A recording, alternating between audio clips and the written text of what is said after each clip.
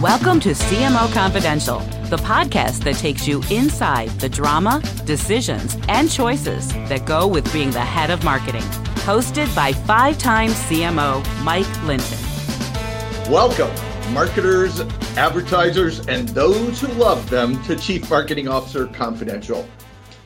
CMO Confidential goes behind the scenes to look at all the decisions, politics, and choices that go with one of the most scrutinized jobs in the executive suite, and that is whoever is running marketing.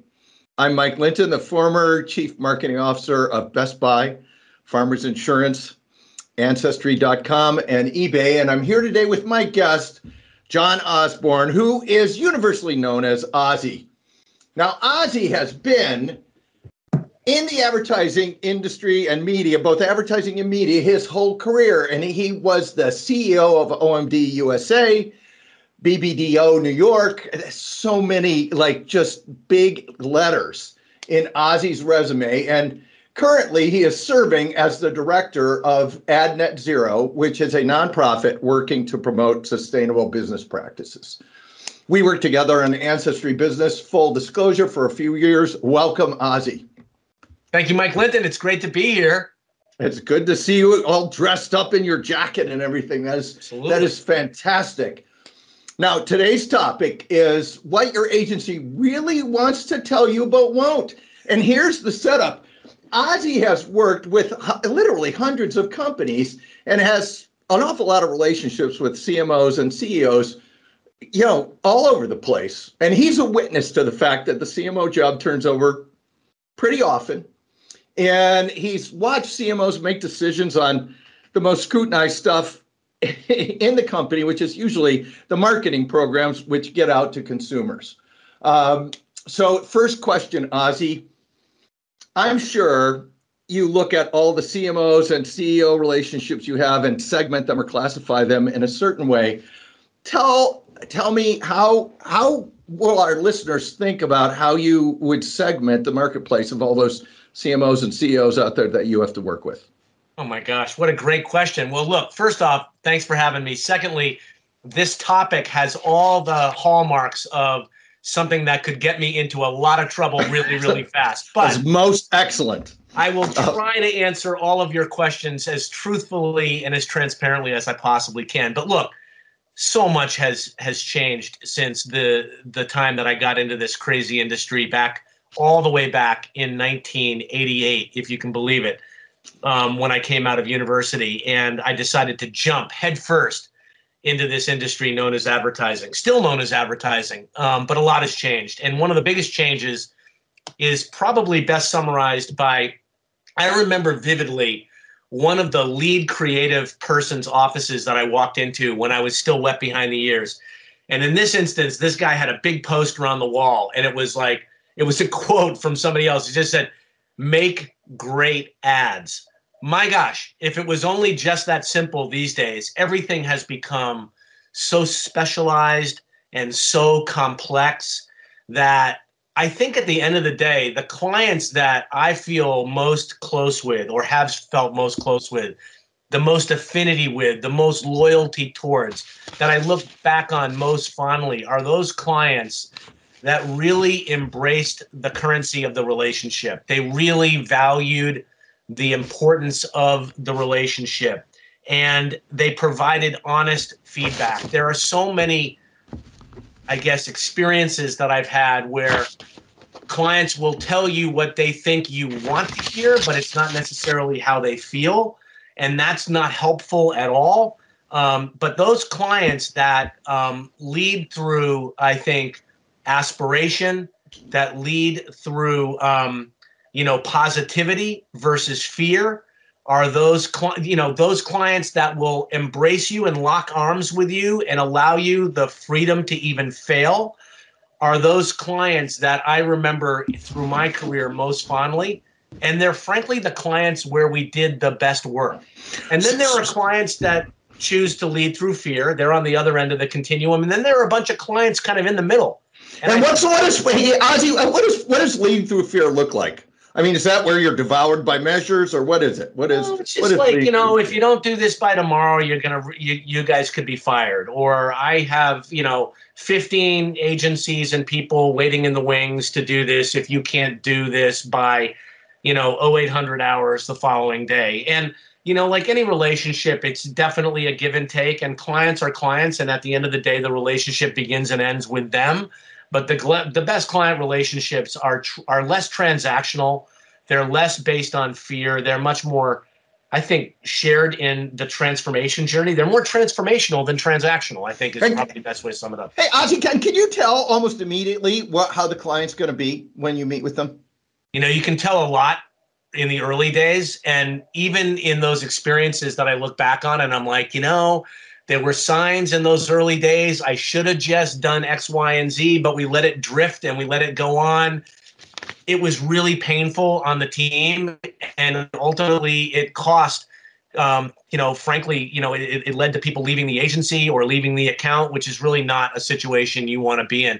And that's really, at the end of the day, what you want to avoid, because what clients need to realize is you want the best minds, the best talents in the building, in the industry, working on your business. You don't want a reputation where people are like, oh, yeah, well, that's great, but just make sure you don't wind up working on that piece of business, because they work you to the bone. There's no appreciation. They don't believe in the same thing. You know what I mean? Like, there's a lot of power and purpose these days in the relationship as well.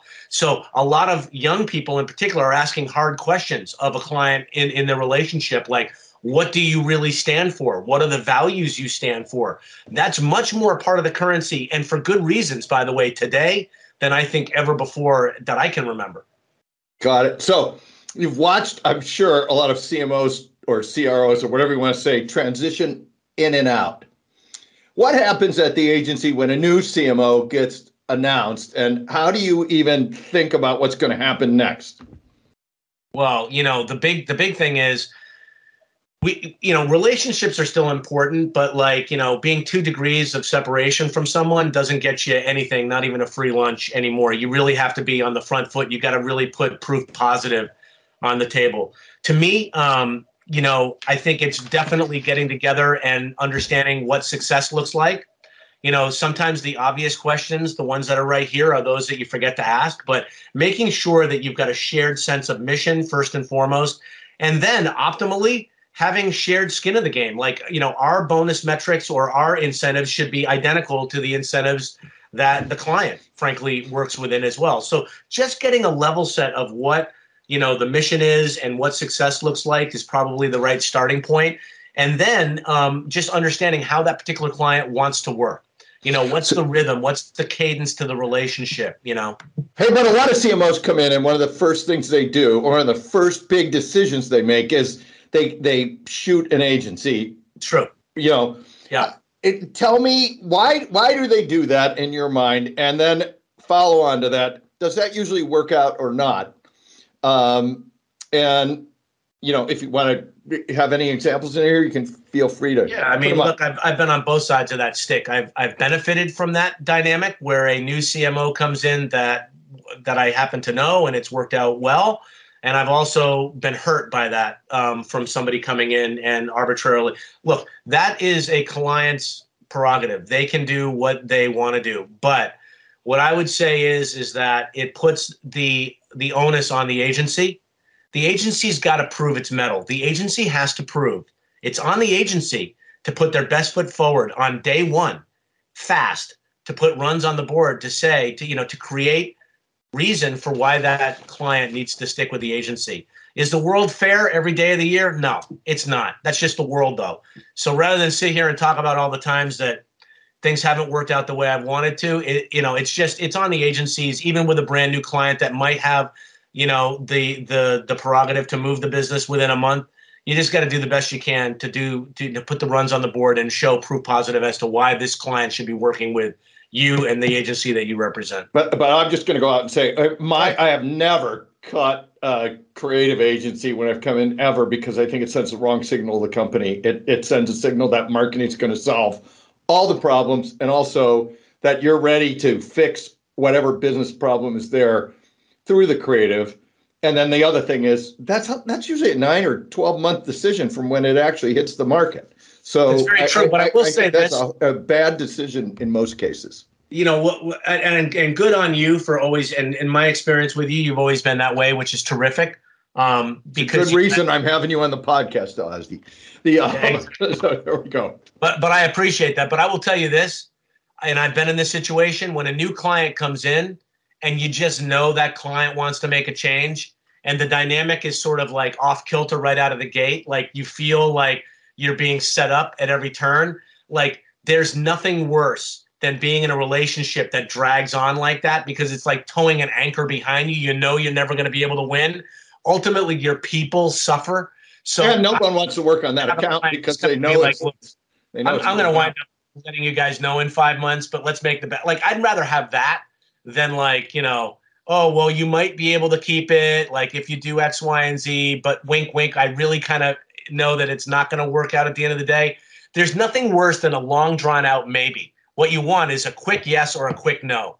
The long drawn out maybes, whether it be about an agency client relationship or even approving a campaign, they're killer for an agency. And how long is a quick no? A quick no could be like reviewing the work and reviewing the strategy and saying, no, it's not going to work. Like you're talking weeks, not months or anything. Absolutely. I'd rather have that than like a long drawn out maybe. Okay. So in addition to everybody that, the relationship thing you talked where you want to sit down with the new CMO and have a chat with them or whoever it is, what do you wish, like, every head of marketing, when they step into managing the agency role, would do, in addition to, breaking bread and having a discussion about what's going on? What do you wish they would do with the agency or with their business that you would tell them to do? That's a great question. I think, and this is going to sound maybe counterintuitive, but to me, a lot of this stuff comes back to time.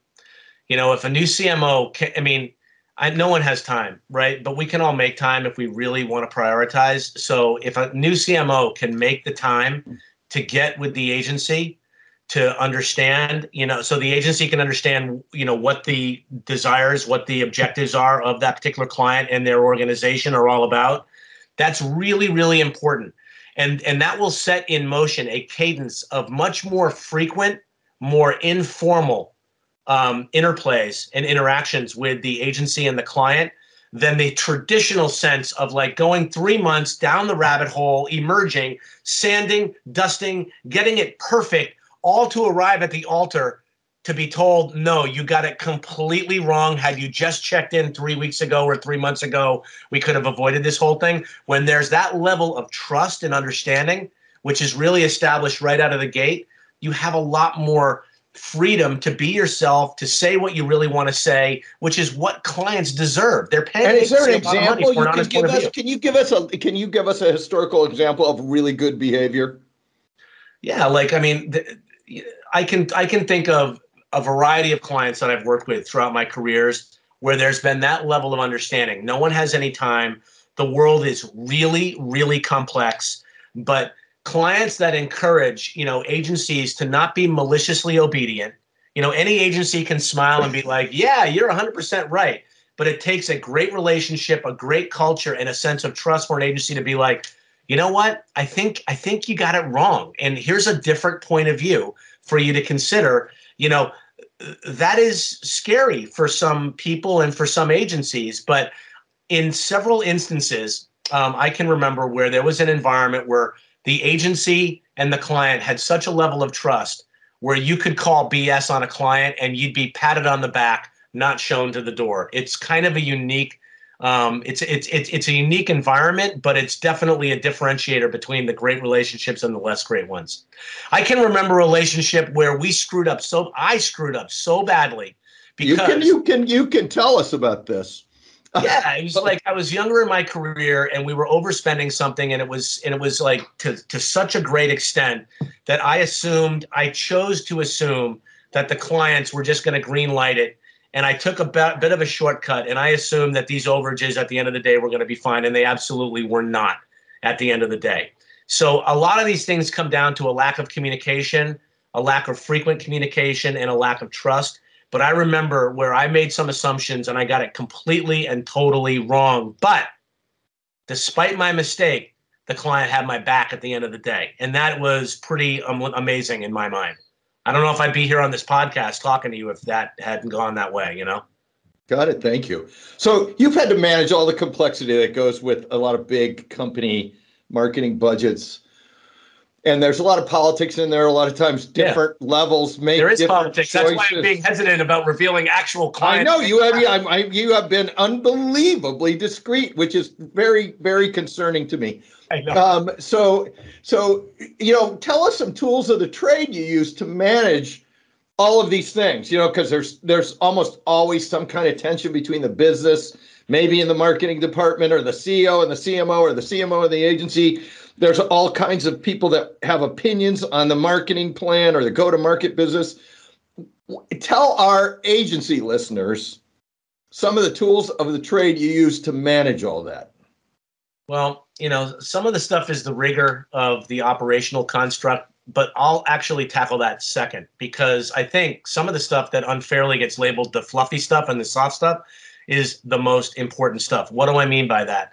I think one of the most important criteria for success, where you can get the best out of your agency team, is by helping that team, that group of individuals, understand that what they're doing on your behalf, it really, really, really matters. It really matters at the end of the day. One of the greatest, I think, myths, it's an urban myth in our industry, is that there's a correlation between budget and extra effort. Not true. I've seen people kill themselves, not literally, but literally work 24/7 to solve really tough problems for which there is very little reward, all for very small budget clients, as long as they feel a sense of mission, a sense of purpose, and the idea that what they're doing in the end of the day, it really matters. Because in today's day and age, that is the currency that gets people to show up at work, to go the extra mile, and to hang their hat in an agency environment where they have a plethora of different choices that are out there. It's an employee's world these days, not an employer's world, it's an employee's world. And we have to recognize that. But making sure that the people that are working on your business understand that higher meaning, what the purpose is behind. And we spent a lot of time talking about that and aligning the teams back at BBDO and at OMD behind the personalities and the wants, needs, and desires of the individuals working on a particular piece of business and the purpose on that business in the first place. And today, you can find purpose in so much. CPG companies, most of them have a deep sense of purpose and a set of values that they're very quick to be able to tell you what they are. If a company doesn't have that literally tattooed to the hearts and minds of their employees and their agency partners, well, then that's just a lost opportunity. So that's one of the things that I really look to. I think frequent, less formal feedback is another really important variable to have in the mix. I mentioned having a quick no is sometimes better than a long, drawn-out maybe. I think another dynamic is sometimes you wind up in the boardroom or in the decision-making room. It could be a Zoom call, a Teams call, or it could be a physical room. And I think one of the more frustrating things that literally is another sort of like, it just sort of sucks the air out of the room, is when it's not clear who ultimately the decision is coming from. It's very hard to create work that is going to be agreed upon by a committee of different people. And what percent of companies, what percent of companies, I always say democracy is bad for brands. Because if you have a lot of voters, you sand down all the edges of any kind of good go-to-market business. What percent of companies have a lot of voters? A lot of them do, and a lot of them do. But that's not to say that the voters don't matter. Everyone's opinion counts for something, but the best relationships are those where the client can help organize multiple opinions into an opinion that gets fed to the agency, as opposed to the agency trying to figure out kind of what the consensus is amongst a variety of different opinions. That's not really the agency's strongest suit.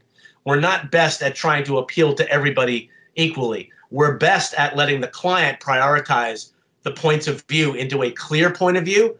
That is the only way that we can react and act quickly. and speed is the other variable. What's changed, night and day compared to where we were 20 years ago is that speed is an absolute, you can't ignore it. Everybody needs to make better decisions faster. It was our mantra at OMD.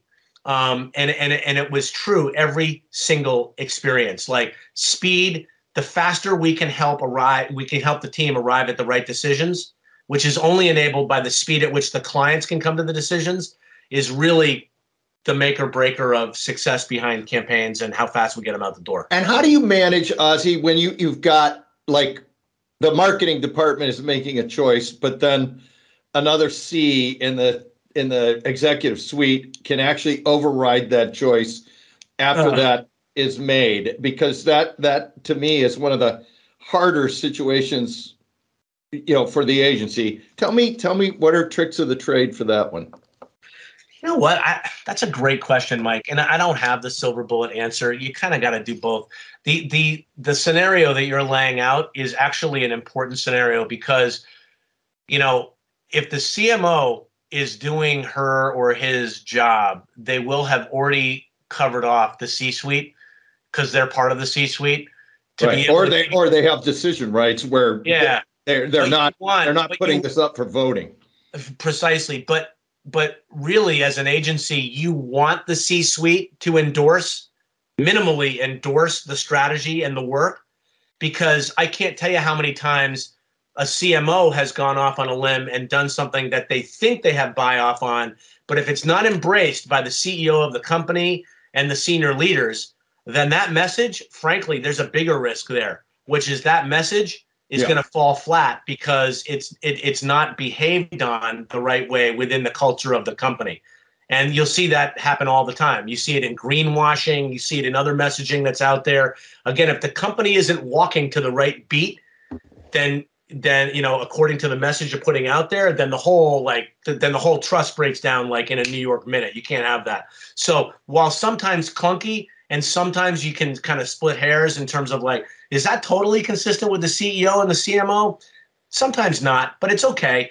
We do the best we can. I'd rather have that, dynamic than anything else. What you don't want is the CMO going off, without really making sure there's full buy-in from the organization. That's what you want to avoid.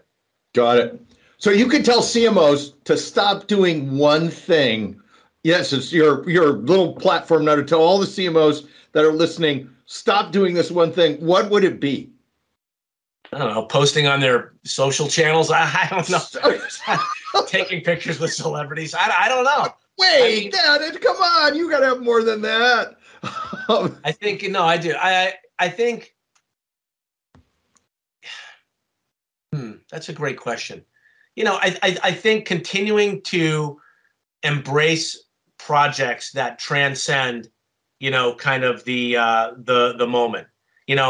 We need to make every moment matter, but there's a lot of power in brands, and I believe there's a lot of power in advertising. And I think that we face a lot of challenges in today's world, but I would look for clients to stretch and to elevate and transcend and look to try and do some societal good in addition to doing some good on behalf of the business they're in, because they're not mutually distinct. Usually they can be a force multiplier, especially when they work together. And I hear you saying here, if I'm parsing the words right, like have a big vision and don't just do tactics, and make sure you are doing something that is bigger than today's work. Is that a fair consolidation of that? 110%. You said it 10 times better than I said. And what I would just say as a capper is like anybody can be transactional. That's price of entry, but you really want to strive to be transformational. Okay. We're sitting in this time of potential recession, or we may be in one, who knows, a little bit of inflation. There's a lot of pressure on marketers to turn back money. Some of that goes to agency fees. Tell us, what should marketers be thinking about as they are negotiating with their companies and the agencies on fees and spend? I would say don't just look at the dollars and cents, look at the overall value of the relationship. So it's not just in terms of the pricing, but you want to have usually an incentive structure rooted in the similar values and what the outcomes are. Make sure there's, consensus as to what those outcomes look like. but definitely strive to put some degree of skin in the game, not all of it, but some skin in the game. So there's that shared sense of accountability for sure. But I would start there. Okay, thanks for that. Okay, funniest story or best war story that you can share publicly? Oh my gosh, that's a good one. Oh my gosh. So I won't talk about the time I pulled my Amex card out with our Visa client. I won't talk about that occasion. No, never talk about that. I can tell you all the horror stories that somehow. Okay, tell us one. Oh man.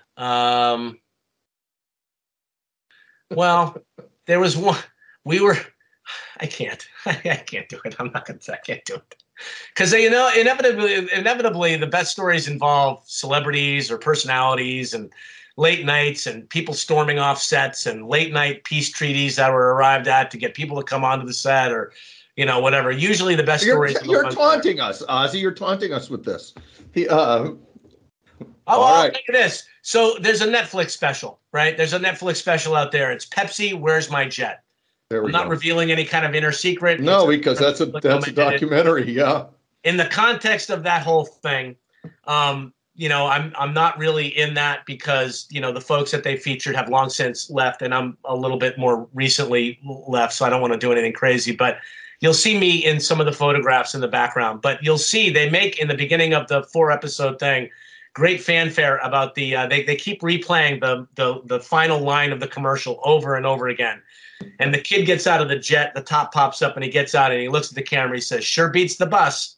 That was my line. We were on the set. We were like, we need an ending. What would this kid say? And I was like, I don't know what he'd say, but I'll tell you what I'd say. They were like, what? I say like, "Sure beats the bus." They were like, that's it. That's the line. "Sure beats the bus." We'll have it. Anyway, that line came out of my mouth and now it's in a Netflix special that apparently people are watching about, Pepsi and a Harrier jump jet and a program called Pepsi Stuff. That would ever function. It's a great thing. You made me work hard for that story, but it was worth it. So thank you. That's high praise. Clearly, we didn't spend a lot of time prepping on the questions. So before we close, last chance here. What's practical advice for our listeners, either at agencies or in marketing, that you would give that we haven't talked about so far? Swing for the fences. You know what I mean? It's like to me, it seems like first of all, I can't stand sports analogies. Now I will use a sports analogy. It just seems like we're in a period of time where people are satisfied with a lot of singles and doubles.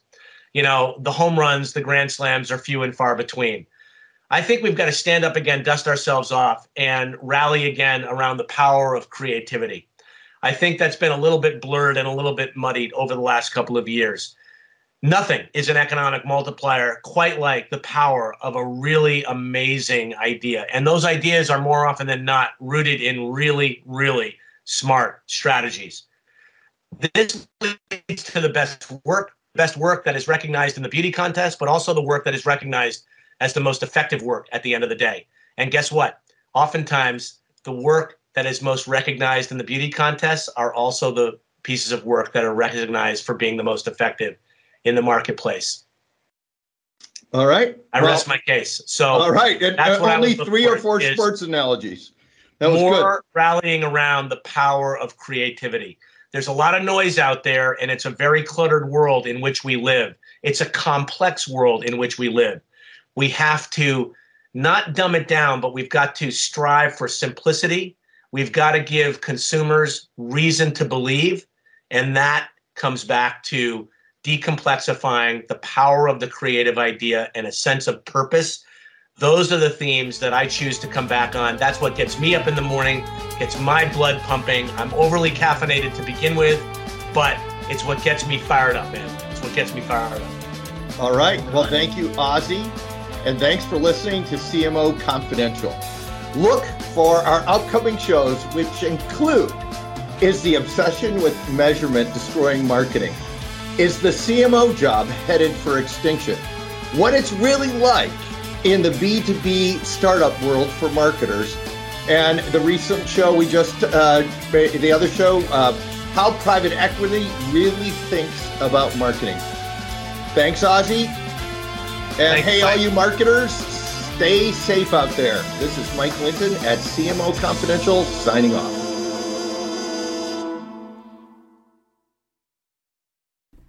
Great careers are forged out of great relationships. Your success, whatever your field, relies and thrives on the support and insights of others. I'm Andy Lapata, an author and speaker on the power of professional relationships. In the Connected Leadership podcast, I have the privilege of interviewing people from around the world to understand the relationships that have made a difference on their journey and how their insights can help you. From Nobel Prize winners to Olympians, from NASA astronauts to peace campaigners, my guests have shared some captivating moments from their lives and careers.